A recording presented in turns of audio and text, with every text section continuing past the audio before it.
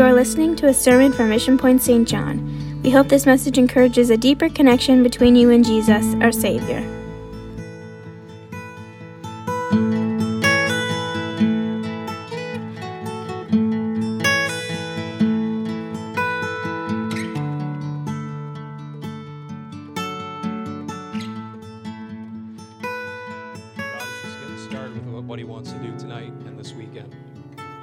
God bless the music. Thank you for entertaining us in the presence of God. You all may be seated if you like, or you can stay in the altar. Entirely up to you. Next, we're going to introduce our guest speaker. Brother Bernard, Daniel Bernard, he was raised in Austin, Texas. He currently resides in St. Louis, Missouri. He's a devout husband to his wife, Kaylee, and a devout father to his two daughters, Claire and Elise. He's currently the promotions coordinator for UPCI North American Missions. He's a former student pastor at Royal Wood Church in Houston, Texas. He's a former sectional youth leader, former district youth secretary, and former South Texas youth president. His love and passion for music, specifically the drums, started when he was around the age of 7. And if you haven't checked out his YouTube page, check out his YouTube page. If you're a music fan, if you're a fan of the drums, check out his page. Brother Bernard is a man of many talents, and we are so blessed and honored to have him in his ministry with us this weekend. So I'm going to invite him to come and minister the word of the Lord. Let's make him feel welcome tonight. Amen. Thank you for such a kind introduction. And I don't want to belabor a moment or a point, but I felt same thing in my spirit that has already been stated, so I want to do something a little different. If you don't mind, just stand with me just for one more moment, because what I want to say right now is not meant to be an admonition to any of us in this place, but I think it's meant to be a challenge to us, because I feel, if I can say it this way again, not in a derogatory sense, but I almost feel a tension in my spirit, a tension in what God is doing, and I believe that it was felt by everyone in this place. And so what I want us to do, because I believe there's going to be a shift in the spirit, not because I am a good speaker, not because of what I have, but because we all come in unity together. Amen. I believe that the rest of this service, God is going to speak to people. God is going to call people.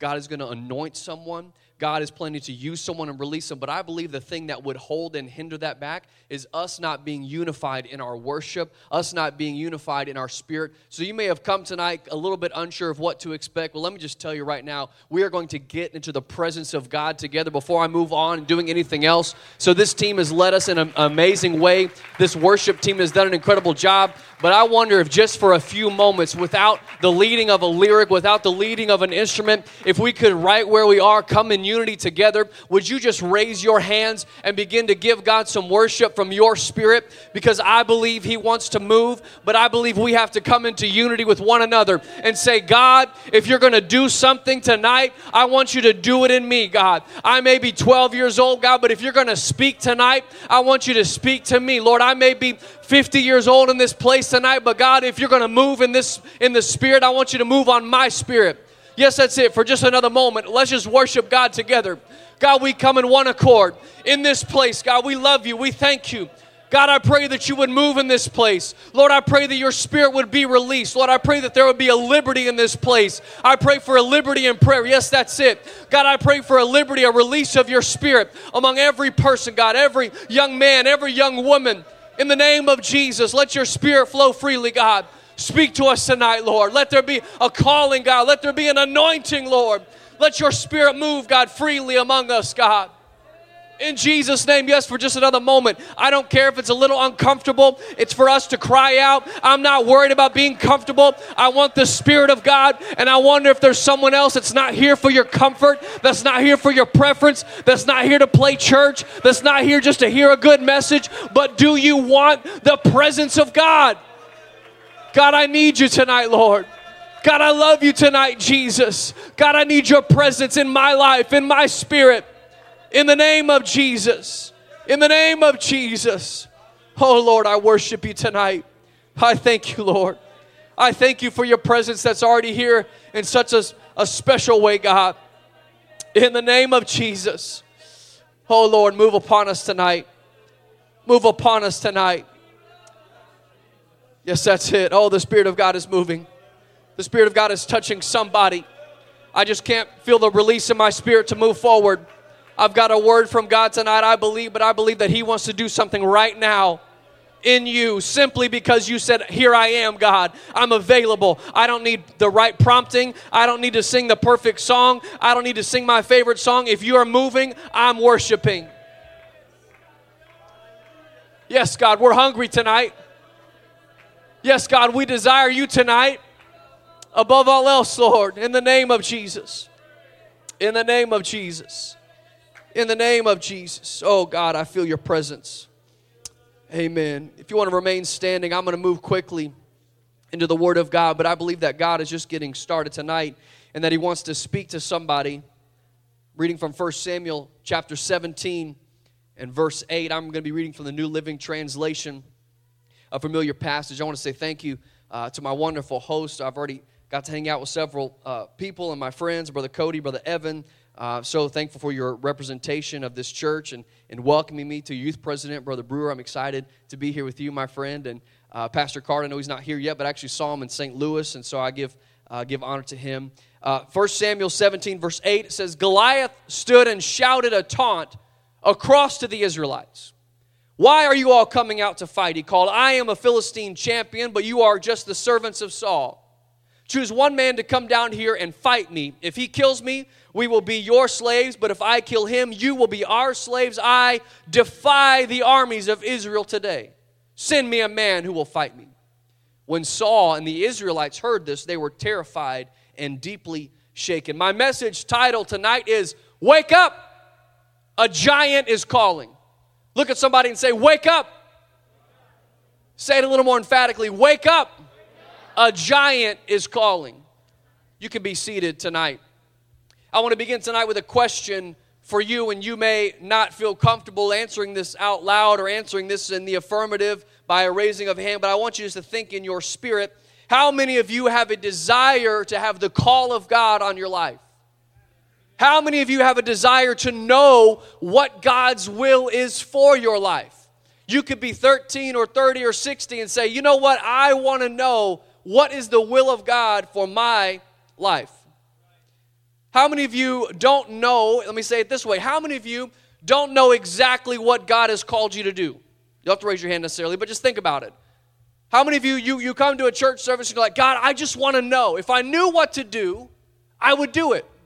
We've heard stories of people said, God called me to do this. God called me to preach. God called me to minister, and we hear stories of such a specific nature of the calling of God. And sometimes I believe that in the lives of young people and young adults especially, it leads to a frustration because we want to know exactly what we're called to do. I want to talk to you about these concepts tonight of God's calling, His anointing, His will, His plan, and we talk about it many different ways, but as I said, I think we experience frustration in this process because of the way we think and live. And I want to look at some people in Scripture that we would all look at and say, man, they were called, they were anointed, they were powerful, they were awesome.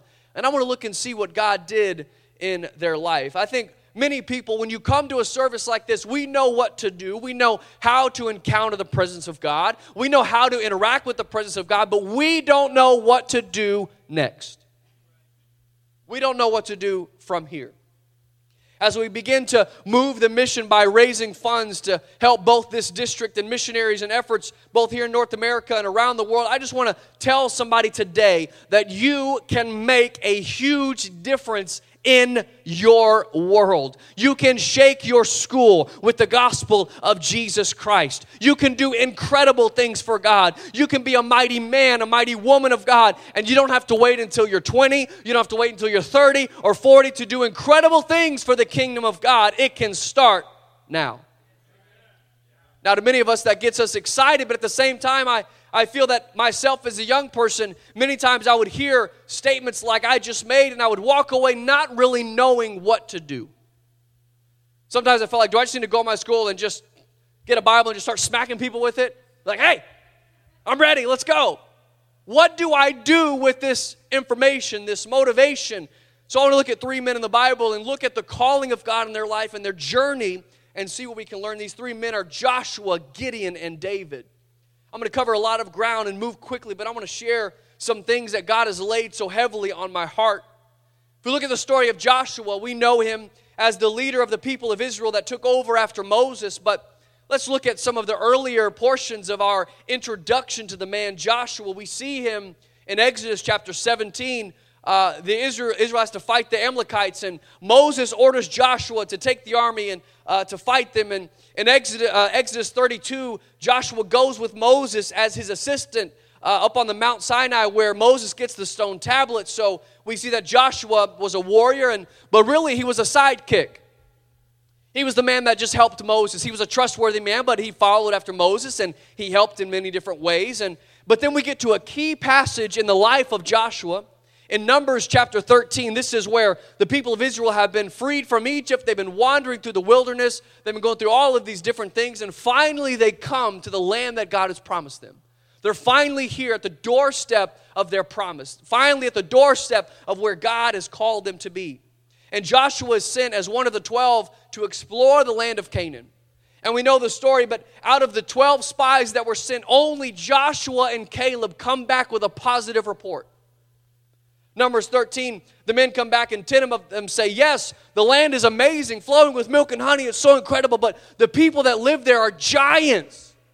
They're massive. We look like grasshoppers in comparison to them. And this is in Numbers. Now we see Numbers chapter 14. We look at Joshua and Caleb's report. Numbers 14 verse 6, it says, 2 of the men who had explored the land, Joshua son of Nun and Caleb, tore their clothing. They said to all the people of Israel, the land we traveled through and explored is a wonderful land. And if the Lord is pleased with us, he will bring us safely into that land and give it to us. It is a rich land flowing with milk and honey. Do not rebel against the Lord. Do not be afraid of the people of the land. They are only helpless prey to us. They have no protection, but the Lord is with us. Do not be afraid of them. And so we see that Joshua was an assistant to Moses before this, helping him, serving him. And when he's selected to go and serve and scout the land, he comes back with a good report. Even though there was only one other man in the entire kingdom that agreed with him. To me, this is so significant because here we see Joshua's character and the calling of God on his life began as just being the assistant, just helping somebody. It wasn't necessarily of much intention or anything that he desired, but Moses just kind of ordered him around. But now when he has the opportunity to go and survey the land, he comes back and he's resolute in his good report. Even though every one of his peers said, we can't do it. This is a terrible decision. And they actually convinced the rest of the nation. But yet we see Joshua stand firm in what he believes in God. What am I trying to say at the outset tonight? I'm here to tell someone that you need to get deep down in your spirit that if you know something to be true and right and virtuous and a good report, no matter what it looks like, no matter what other people are saying, you need to proclaim the word of the Lord. When other people are saying it's impossible to do something, when they say it can't be done, you need to say, you know what? God is with us. Oh, but it looks scary, but that's okay. God is with me. Trust me. If God said we can do it, we've got to walk forward. I'm looking for someone that's willing to stand up to adversity, that's willing to stand up to peer pressure and say, you know what? The first thing I need to do is trust God. If he's called me to do it, I'm going to do it. Someone needs to be able to push back against peer pressure and declare that if God is for me, who can be against me? Joshua, the first thing I understand is the things that aren't written.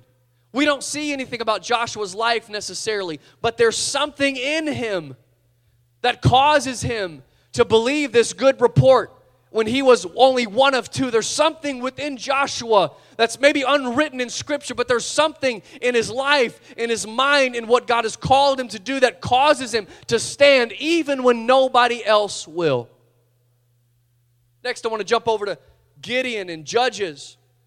You look at the man Gideon, we see him appear on the scene.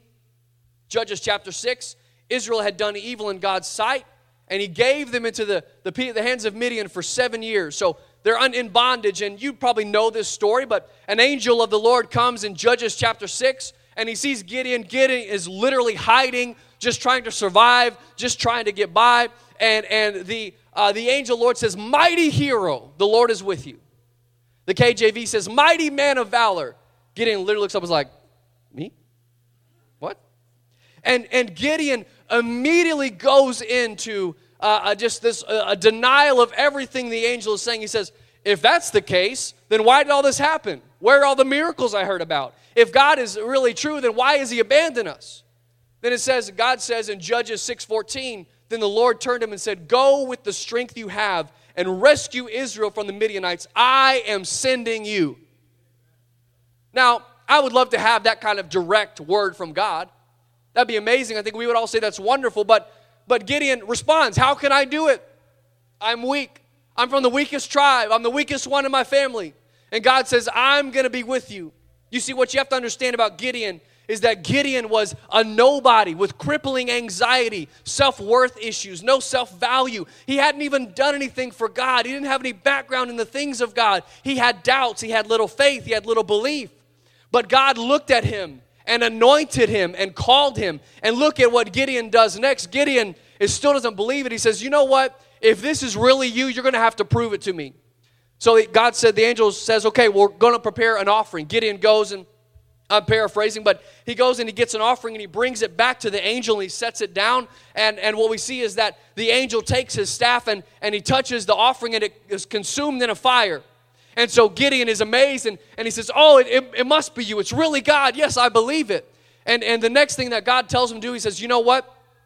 You've got to go and you've got to tear down the altar of Baal. Your father has set up an altar to Baal. You've got to pull down your father's altar and cut down the Asherah pole standing beside it. And then build an altar unto God.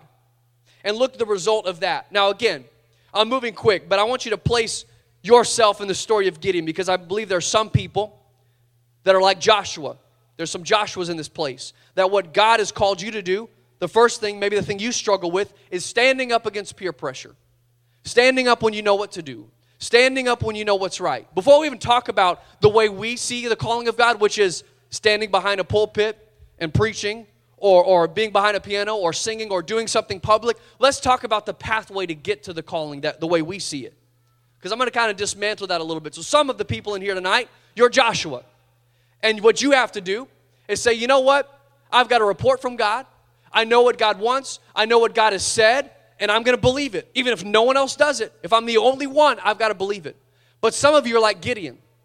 And Gideon's problem was he didn't believe in himself. And he really had no reason to. He had nothing to show for himself. But yet every time God tried to anoint him and use him, he had excuses. Oh, I'm weak. I can't do it. Where is God? He's abandoned us. But now when he sees the power of God, so he sees an offering, that's like us coming in here and worshiping and saying, oh, I feel something. Maybe God is really real. But the next thing that he has to do is God says, you know what? You've got to go down and you've got to tear down the idols in your life. You've got to tear down the idols in your house. And look what happens after that. Judges 6:33. Soon afterwards, the army of Midian and Amalek and the people of the east formed an alliance against Israel and crossed the Jordan, camping in the valley of Jezreel. So things are heating up. The stakes are getting higher. The enemies are forming against them. But look at this. Verse 34. Then the Spirit of the Lord clothed Gideon with power.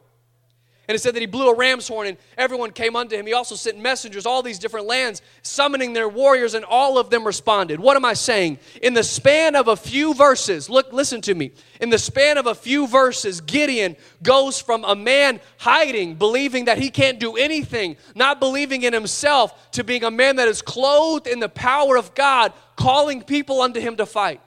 How is that possible? Well, God anointed him. And then he went and got his house in order. When God spoke to him, when he had an amazing experience, he didn't immediately go and look for a place to lead. He went and got his private life in order.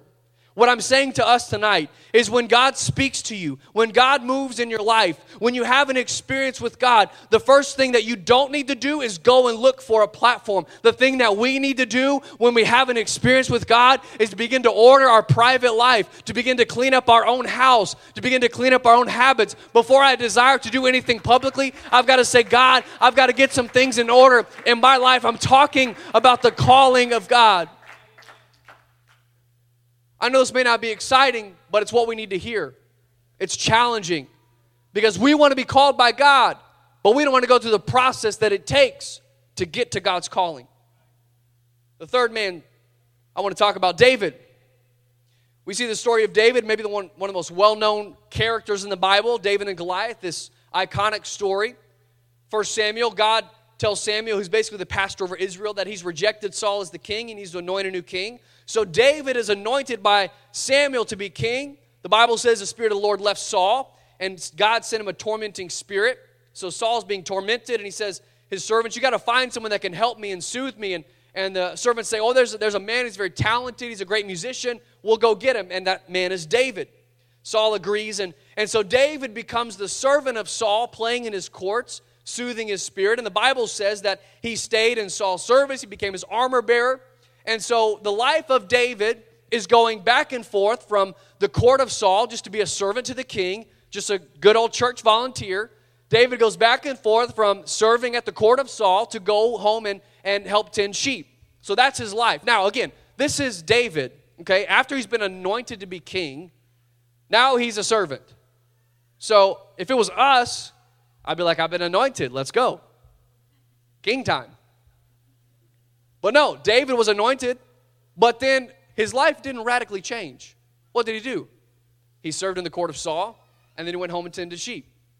So back and forth. So we skip around. We get to the verse. We see that David comes onto the scene where Goliath is, shouting a taunt to the Israelites, and David is ready to fight Goliath. And he goes to King Saul. And when David is pleading his case with the king, the reason that he uses that he is able to fight Goliath is because he says that he has killed both lions and bears that came to steal things from his father's flock, sheep from his father's flock. Something that nobody else really witnessed but him. So I've kind of just set the stage of these three men and these three stories, and we're looking kind of at the early times in their life with God for this reason. There's a singular point that I think we can draw from these three men, although they have different circumstances and different ways they're interacting with God. This is the thing that I think we need to understand about the calling of God over our life and God's will for our life, and it's this. Public victories are always preceded by private consecrations.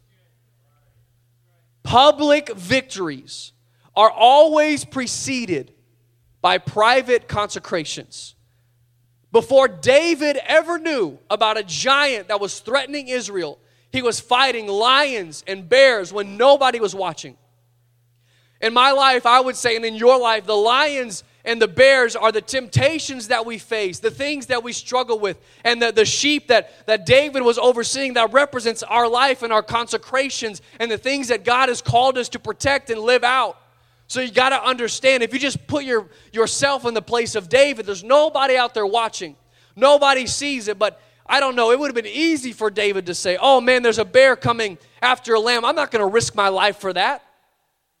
Nobody will know. Nobody will know there's one sheep missing. I'm not going to do that. It's not worth it. I could lose my life. It's not worth the fight. But David knew something about his adversary that you need to understand about your adversary tonight, young person. That's this. He will never stop with just one thing. David knew, I've got to fight this lion right now because he's not going to stop with one sheep. He'll come back for more. Nobody is going to know it. No one is going to celebrate me, but I've got to fight this fight because this is what I have been entrusted with. So somebody, you need to understand this about the devil. You need to say, you know what? It's not worth even one thing, devil. I'm going to fight for everything that God has given me. I'm not going to give an inch to you. I'm going to believe in God. I'm going to protect myself. I'm going to protect my integrity because the devil will not stop with just one temptation. He'll take everything. Before David ever faced Goliath, he made some private decisions that nobody knew, that nobody celebrated, and that nobody cheered. Joshua looked in the face of 10 of his peers and a whole nation and said, no, we can take the land. Don't be afraid. I don't care what it looks like. The reason Joshua had the strength to say that in a public moment is because there were some unseen things happening in his life that prepared him. It's not even explicitly recorded in Scripture, but you know that there were some private consecrations that nobody saw but God that positioned him for where he was. The only reason that Gideon went from the depressed, anxious, scared, and smallest man of the smallest family to a leader blowing a horn to gather the nations clothed in the power of God is because when God anointed him, he made some private consecrations before he ever looked for a public setting. He went and cleaned up his life and understood that if I'm going to do anything for God, if I'm going to lead anybody else, I've got to learn how to lead myself well. What am I saying? I'm saying that you want to do some public things for God, and that's wonderful. You want to see God use you in your life, that's great. You want to see the calling of God, that's wonderful. But you have got to make some private consecrations before you can ever live out what God has said to do in a public setting. You've got to decide for yourself. When nobody's watching, I'm doing the right thing. When no one else is cheering me on, I'm going to do what God has called me to do. When no one else sees it, I'm going to be faithful. Public victories are always preceded by private consecrations. That's the first thing I want you to understand. The second thing we need to understand is this. Our calling is found on the road of serving, not on the road of seeking. What I mean by that is this. I believe that our calling in God, the plan of God for our life, can be found while we are serving others, not seeking for ourselves. Joshua was serving as Moses' aide, called to go scout the land. Gideon wasn't looking for a position, notoriety, fame. In fact, he was hiding, just trying to survive. But our culture has sold us the lie that success is equivalent to fame and public success. And to get there, you have to look out for yourself. Jesus, when talking to the religious elite, said this in Matthew chapter 23 and verse 11, "The greatest among you must be a servant.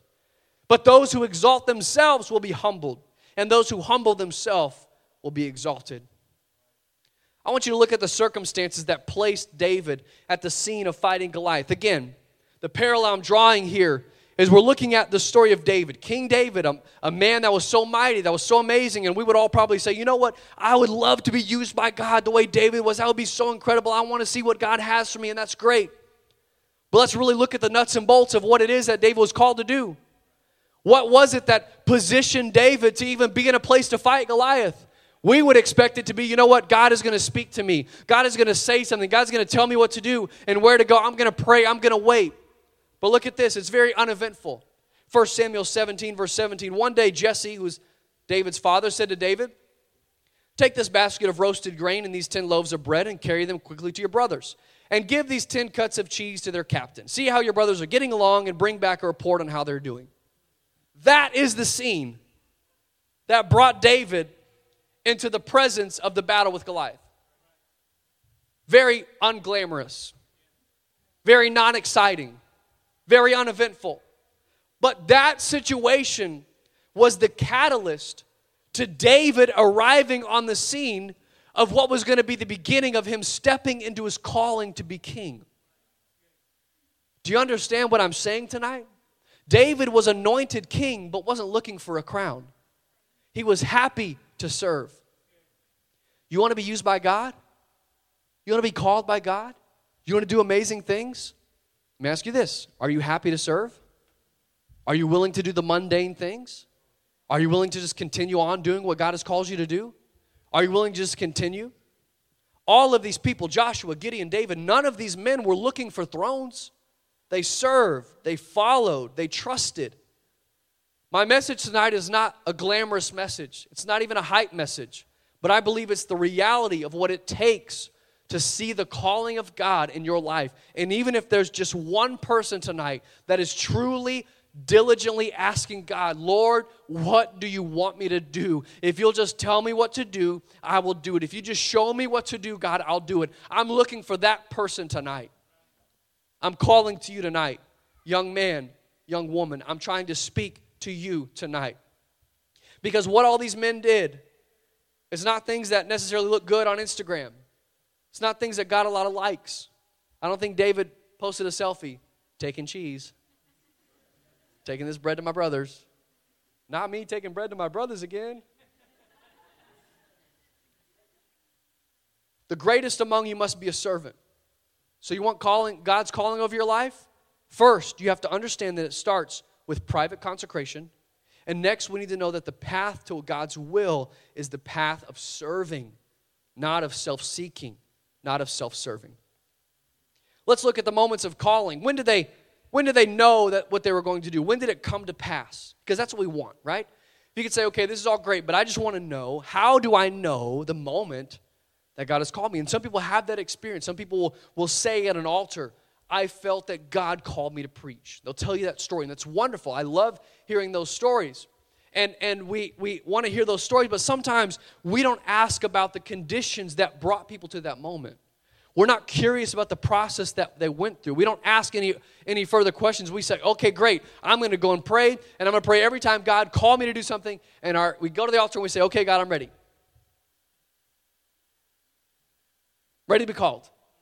And that's basically it. That's like our process of God's calling. But it's not that. Again, number one, understand that it starts with private consecrations.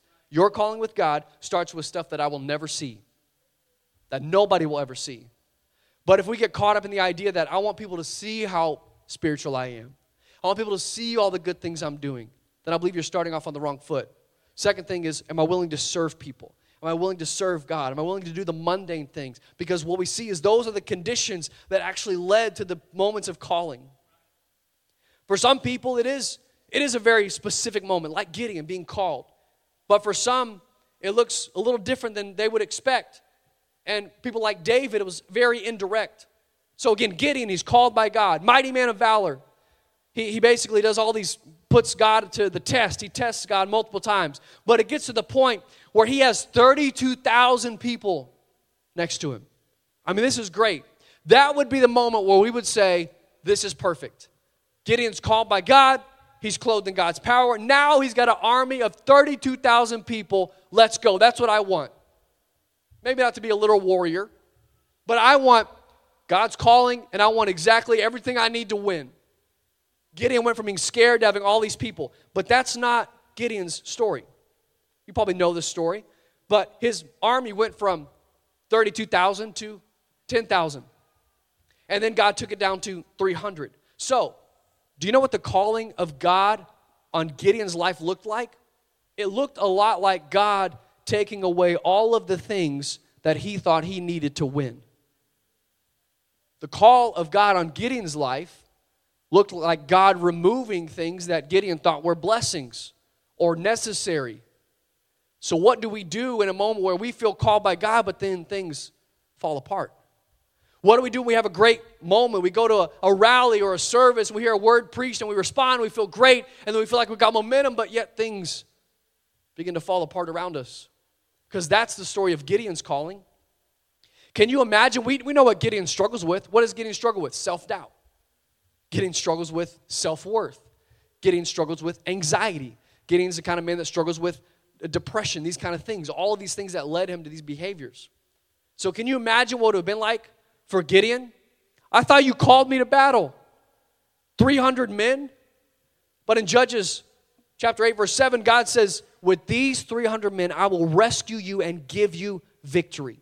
For I have already given them over to you. The King James Version says, arise, when God is talking to Gideon. And this word doesn't just mean get up, but in Hebrew it means to get up with the intention of fulfilling a command. Like the military term, attention. So when God says arise or get up, not only does he mean get up, but he means get up because something is about to change. Get up because something is about to happen. God told Gideon, if I gave you the victory with 32,000 men, then men could take the credit. But I want to give you victory with 300 men because I want the glory. You know what else I think is in the story of Gideon?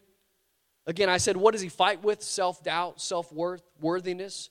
So with only 300 men, after being abandoned by those other thousands and thousands, can you just imagine the self-talk that Gideon was going through? God, I thought you said you wanted me to give me the victory. All these people saw me with this huge army. How can I go with only 300? What are people saying? What are people doing? But God said, I don't want to give you victory over your self-doubt. I want to give you victory with your self-doubt. This is something we have to understand about God's calling. Sometimes we think, once I get over this, once I just get through this, then God can use me.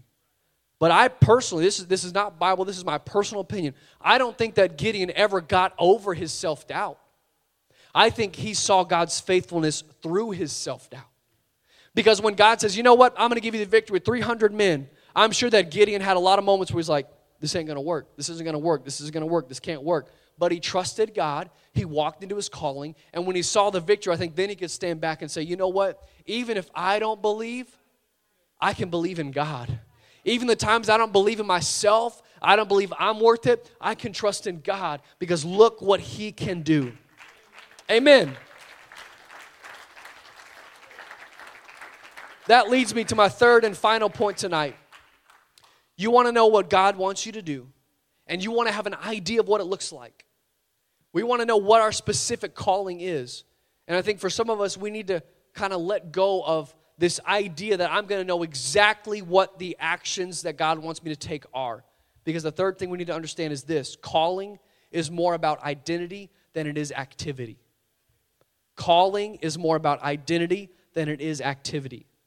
You can't get a resume good enough to be worthy of the calling of God. It's not about what you've done or how good you are. It's about who God says you are. Gideon had no business being a leader. Gideon was a nobody, hiding, depressed, no self-worth. So for Gideon to be a leader, he had to believe what God said he was, even though there was no evidence to back it up. Think about it. The angel called him a mighty hero before he had done a single thing. Gideon had to start believing in his God-given identity, even though there was no activity to back it up. And that's what we struggle with. I know you haven't done anything yet. Let me just pretend like we're sitting together. I'm across the table from you at a lunch table. I'm not being mean, but I'm just telling you, I know you haven't done anything yet. I know you haven't done these amazing feats. You hear about pastors and preachers and people that have laid hands on people and people that have received the Holy Ghost, all these wonderful things. You haven't done that. I know that. You got no business being a leader. But you know what? God has called you anyway. I've got no business being a preacher because it's not about my resume. There's nothing I can do to be good enough, but also there's nothing I can do to be bad enough that God can say, you know what? You're a mighty man. You're a mighty woman. So somebody tonight, just like Gideon, he had no business doing that. You've sinned. You've messed up maybe. You've squandered what God has called you to do. Maybe you feel like I haven't done anything for God yet, but God said, mighty hero. Oh, I've made mistakes. You're a mighty hero. Oh, I struggle with self-doubt. You're a mighty hero. God, I struggle with anxiety. You're a mighty hero. God, I fight with all these things. You're not hearing me. You're a mighty hero. God, I don't believe I can do it. I said you're not hearing me. You're a mighty hero. So somebody, you're so caught up in what you've done or haven't done. But let me just say, it doesn't matter that you haven't done amazing things for God yet, because God is calling you a mighty man or a mighty woman right now. Because he knows what he can do. God did not create perfect conditions for Gideon to be called and used. You want perfect conditions. God did not create perfect conditions for Gideon to be called and used. He used him through imperfect conditions to show him that when I say you're a hero, when I say you're a mighty man, it doesn't matter what it looks like to you. When I call you, nothing else matters. When I anoint you, you can do it. Because our calling is more about our identity than our activity. Joshua chapter 1, we see that Moses dies, and again we see this word in the King James, Joshua 1 verse 2, Moses, my servant, is dead. Now therefore arise, go over this Jordan, thou and all the people, unto the land which I give to them, even the children of Israel. God goes on to tell Joshua, be strong and courageous. You are now a leader. You're now, I've called you into this moment. And some incredible things happen, and the Israelites cross the Jordan in a miraculous way, and Joshua tells the people, you got to consecrate yourself to God. But then we get to Joshua's first battle, Jericho. And we know the story of Jericho. And well, the thing about this, what's so interesting to me is we see battles in the wilderness when Moses was the leader, the defeat of the Amalekites, this mighty war. You see when as long as Moses' arms are held up, they have the victory, these amazing things. But that's not the battle of Jericho. The battle of Jericho, if you remember, just briefly recapping, is basically just had to march around. Just, hey, march around Jericho. In Joshua chapter 6, you can read it. But he says, I want you to march around the town once for 6 days. 7 priests walk ahead of the ark, each carrying a ram's horn. On the 7th day, march around the town 7 times with the priest blowing the horns. When you hear the priest give one long blast on the ram's horn, have all the people shout as loud as they can, then the walls of the town will collapse and the people can charge straight into the town. But what I want to take out of this, again, think about this. This is Joshua's first battle as a leader. But it's not a normal battle. In fact, this is the battle that the Israelites have been fighting in the wilderness for years. And it's a battle that we fight many times. We expect a fight to look one way, but it doesn't. The battle that he was really asked to fight that day was the battle of obedience. It wasn't a typical battle, war. It was obedience. It was obedience when it doesn't make sense. And we see this paralleled in 2 Kings, another story. 2 Kings chapter 5. There's a commander of an army that has leprosy, and he goes to the man of God, again, just paraphrasing, and the man of God says, here's what you got to do. Go and wash yourself 7 times in the Jordan River, then you'll be healed. And the guy gets angry. This is his name, and he gets angry. He's like, I thought he would come out and meet me. I thought he would wave his hand over me and call on the name of God, and I thought he would do this stuff. And he's like, there's other rivers that are cleaner and better. Why would I go to this dirty river? But in verse 13, a guy with him, his officer, says, look, if the prophet told you to do something very hard, wouldn't you have done it? All you have to do is obey what he says. It's so simple. Go and wash and be cured. So Naaman went down to the Jordan River, dipped himself 7 times as the man of God instructed him, and his skin became as healthy as the skin of a young child, and he was healed.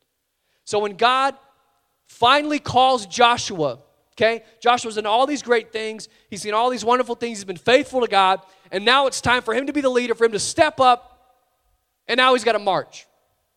So here's where you are, Joshua. You've trusted God. You've done all this stuff, but now it's time to lead. It's time to step into it, but it doesn't really look like what you thought it was going to look like. Really what it looks like to us is boring obedience. And again, I know this is not exciting. It's intentionally not exciting because the truth is maybe the call of God on your life right now looks like boring obedience. We want an exciting battle. We want miraculous things. Joshua, I'm sure if I was Joshua, I'm ready to storm. It's my first battle. Let's go. But God says, no, march. Quietly, actually. Just get up and walk. It's like, what? But what we see, though, is that because of his obedience, amazing things happen. And you are, in your life, you may be facing what looks like an insurmountable wall. And you're trying to figure out, how can I fight this fight? What can I do? It looks like there's no way through. Looks like I can't do anything. How am I supposed to win this fight? But I'm here to tell somebody to be obedient to God, even when you don't understand how it's going to work out. Because obedience may be the very thing that causes the walls of the battle that you're fighting to come crumbling down. Maybe you've been waiting on God's calling your whole life. Well, here it is, but it looks like obedience. Maybe you're obedient, but you haven't seen anything yet. Keep being obedient. Maybe you prayed and you don't see the answer yet. Keep praying. Maybe you feel like God hasn't spoken yet. Keep believing. Keep asking, because God is calling you to be obedient. I'm telling somebody, don't stop now. Just keep marching. Keep going forward. Keep doing what God has called you to do, and you will see the victory.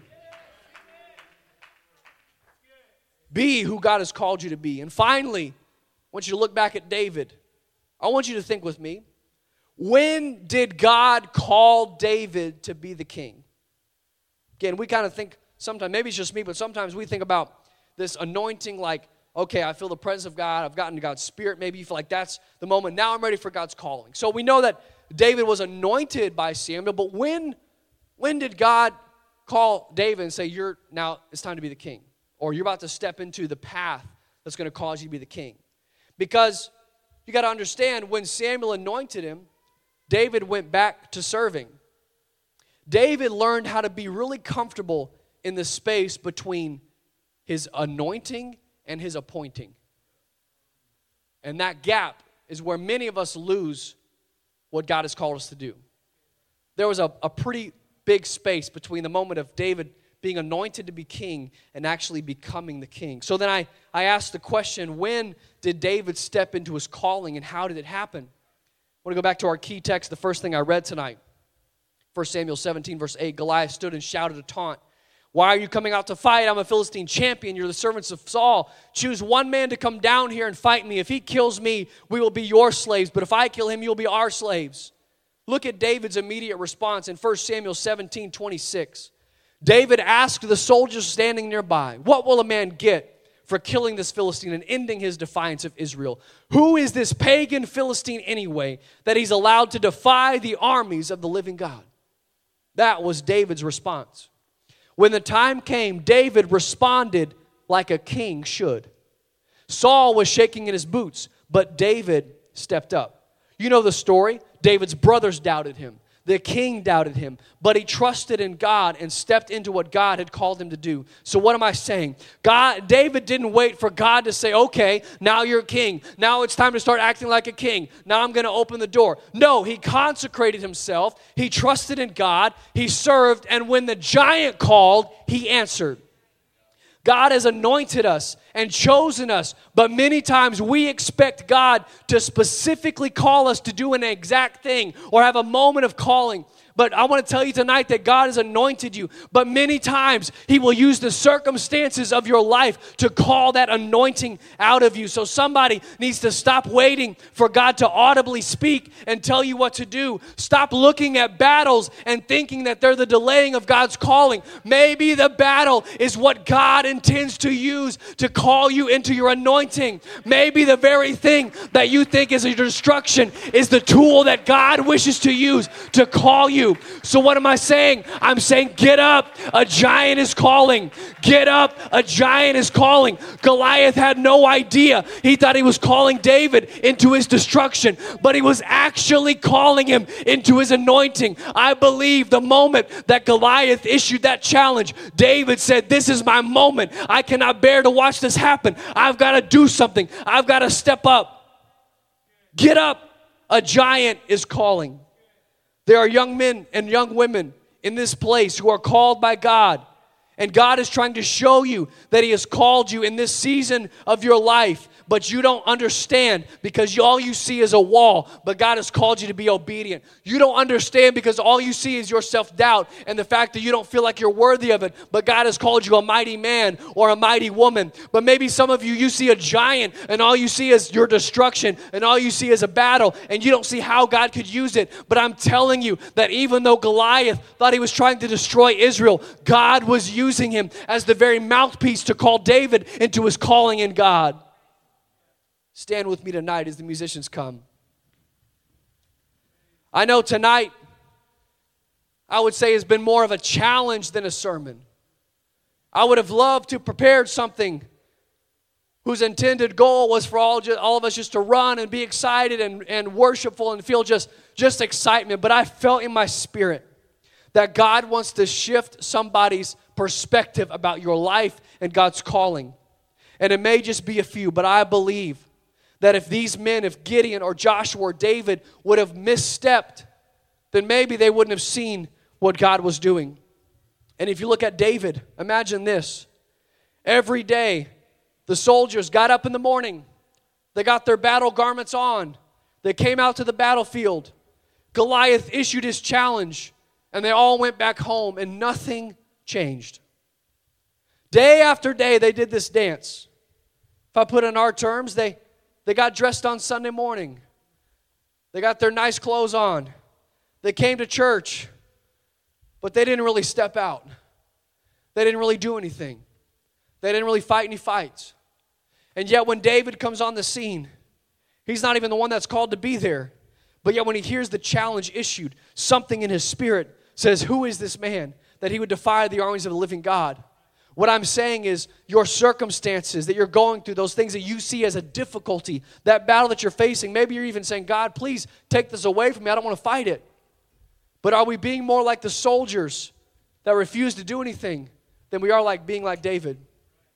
Are we being more like Saul, just saying, oh, what am I going to do? What am I going to do? This is a giant. I can't do it. But if you understand your calling like David, then you can step into a situation, recognize what needs to be done, and do it. What am I saying to someone tonight? Am I saying that God can't call you to preach in a moment? Yes, He can. He does that. But for many of us, my story is not one of, I prayed and God immediately called me. My story is, I just served. I just served. I didn't grow up thinking I was going to be a preacher. In fact, everyone said, oh, you're going to be a preacher just like your dad. I said, no, I'm not, just because you said that. But what did I do? I just served. I just served. And God began to open doors, and I just walked through the open doors. I became a youth pastor before I had my ministerial license, and I find myself in a room on a Wednesday night with 50 kids, and I'm going, here we are. That's my literal story of my ministry. You're David Bernard's son. You should really know. Well, yeah, I'm David Bernard's son. So I grew up around everything, and I soaked it all in, but I kind of thought, that's not for me. I'm going to do my own thing, and I'm just going to love God and trust Him and be a businessman and whatever. But my story is one of getting private consecrations right. I didn't get it right all the time, but I made it a priority. Serving where there was an opportunity. And then when the circumstances had come up, I said, I need to step into that. God, if you open it, I'm going to step into it. So here's who I'm calling to tonight. This may just be a select group, and I'm okay with that. I'm fine with that. I'm comfortable with what God has given me tonight. First kind of person is Joshua. Again, let's go through Joshua. If you look at his life and the key moments of his life, number one, he was willing to stand up when other people, even the people that should have been with him. I'm just going to be honest. I don't know anything about your youth group. I don't know anything about your church. This is not an admonition. I'm going to say in my life, in my church, me growing up, sometimes the worst influences were the people that were supposed to be the best influences. And if I'm a twin to myself, sometimes I was supposed to be the good influence and I wasn't. Maybe you're a Joshua in here tonight. And you're like, you know what? God has called me to more. But because my friends, even my church friends, are comfortable with less, I just kind of go along with the story. I kind of go along with the report. I believe God is calling a Joshua tonight to say, you know what? You need to stand up. No matter what anyone else is saying, stand for what's right and do what's right and be obedient. And maybe you're looking at a battle right now and you're like, man, this wall, whatever it is I'm facing, I feel like I just can't fight through it. And the answer is not to fight through it. The answer is to be obedient. Just trust God. And when the time comes, the wall will fall. Not because you did anything magical or supernatural in your mind, but because God used your obedience. Is there a Joshua in here tonight? Is there a Gideon in here tonight? I'm talking to somebody that you love to talk about the things of God and hear people preach and all this stuff, but the truth is you don't believe it for yourself. You can believe it for other people. You can believe that God can use other people, but if we're being honest, you struggle with a little bit of self-doubt, self-worth, insecurity, anxiety. Like, I just don't know if I can do it. I'm speaking to you tonight because God looked at Gideon and said, I don't care that you have no track record. I don't care that you've got no background. I don't care that you don't believe what's going to happen. Let me just tell you right now, you are a mighty man. You're a mighty man. You're a mighty man. So I'm speaking to somebody tonight. I feel this in the spirit. Listen to me. You're a mighty man of God. You're a mighty woman of God. And it's not about what you've been doing. It's not about your activity. It's about your identity. And God has called you. God has anointed you. You just got to trust God. It may not look like you've got an army of people around you. It may just be a few things. But if you trust God, He will give you the victory. Why? Because He's called you by who you are. God sees your sin, but He calls you by who you are in Him. You're Gideon. You struggle with self-worth, self-doubt, anxiety, depression, these things. But yet God wants to speak over your life tonight and say, I'm not calling you by those things, so stop calling yourself by those things. And finally, a David. David was willing to fight the battles when nobody was watching. David fought the lion and the bear when it wouldn't even have mattered. Maybe God is calling you when you say, you know what, you need to start fighting some private battles. There's some things in your life, you've been letting some things slide. Maybe everything looks okay on the outside, but there's some things you got to get right in your spirit. If you ever want to be ready for the next thing that God has for you, if you ever want to be ready for Goliath, then you've got to fight some private battles, because our private consecrations are what prepare us for public battles. So are you here tonight? Joshua, are you here tonight? Gideon, are you here tonight? Young man, young woman. David, are you here tonight? If you're here tonight, I want you to come down to this front and pray. Right now, I'm calling you out, because if you want to be called by God, it starts tonight. If you want to be used by God, it starts tonight. It's not about me hyping you up. In fact, it may be uncomfortable, because the calling of God is not as glamorous as we make it out to be. The calling of God is responding when God calls us, is to make private consecrations in our life, is to continue to serve. What am I telling you to do? I'm telling you to keep singing at church. I'm telling you to keep serving at church. It may not seem glamorous, but I'm telling you, it's the very thing that God wants to use for His glory. Yes, that's it. Let's press in. Let's press in. There's a response. There's people responding. That's great. And I'm going to pray with you, and the ministers of the church are going to pray with you, and the ministers of your church are going to come and pray with you. But this is not about me. This is about you and you making a decision. You know the things that you need to change in your private life. You know the people you need to stand up against if you're going to do something for God. You know the decisions that you need to make. Maybe it's not glamorous, but it's what God wants. To be obedient to Him, to follow after Him, to trust in Him. Wake up. A giant is calling. That situation you're frustrated about, that may be what God is trying to use to call you. Don't be afraid of it. Step into it. Don't be worried about it. Step into it. Why? Because God can use it. Even that battle that you're angry about, God can use it to call you. Even that thing you don't understand, God can use it for His glory. Stop being afraid of that moment and step into what God has called you to do. Oh, let's pray. Let's take some time and pray in this place. In the name of Jesus, let's seek God. God is calling you, but it may not look the way you thought it was going to look. But answer the call tonight. It starts right now. If you want to be used by God, if you want to be called by God, it starts in moments like these, in private consecrations, in obedience to Him. Oh, let's pray tonight. Thank you for joining us today. If you want more information, connect with us on our website at missionpoint.ca. God bless you.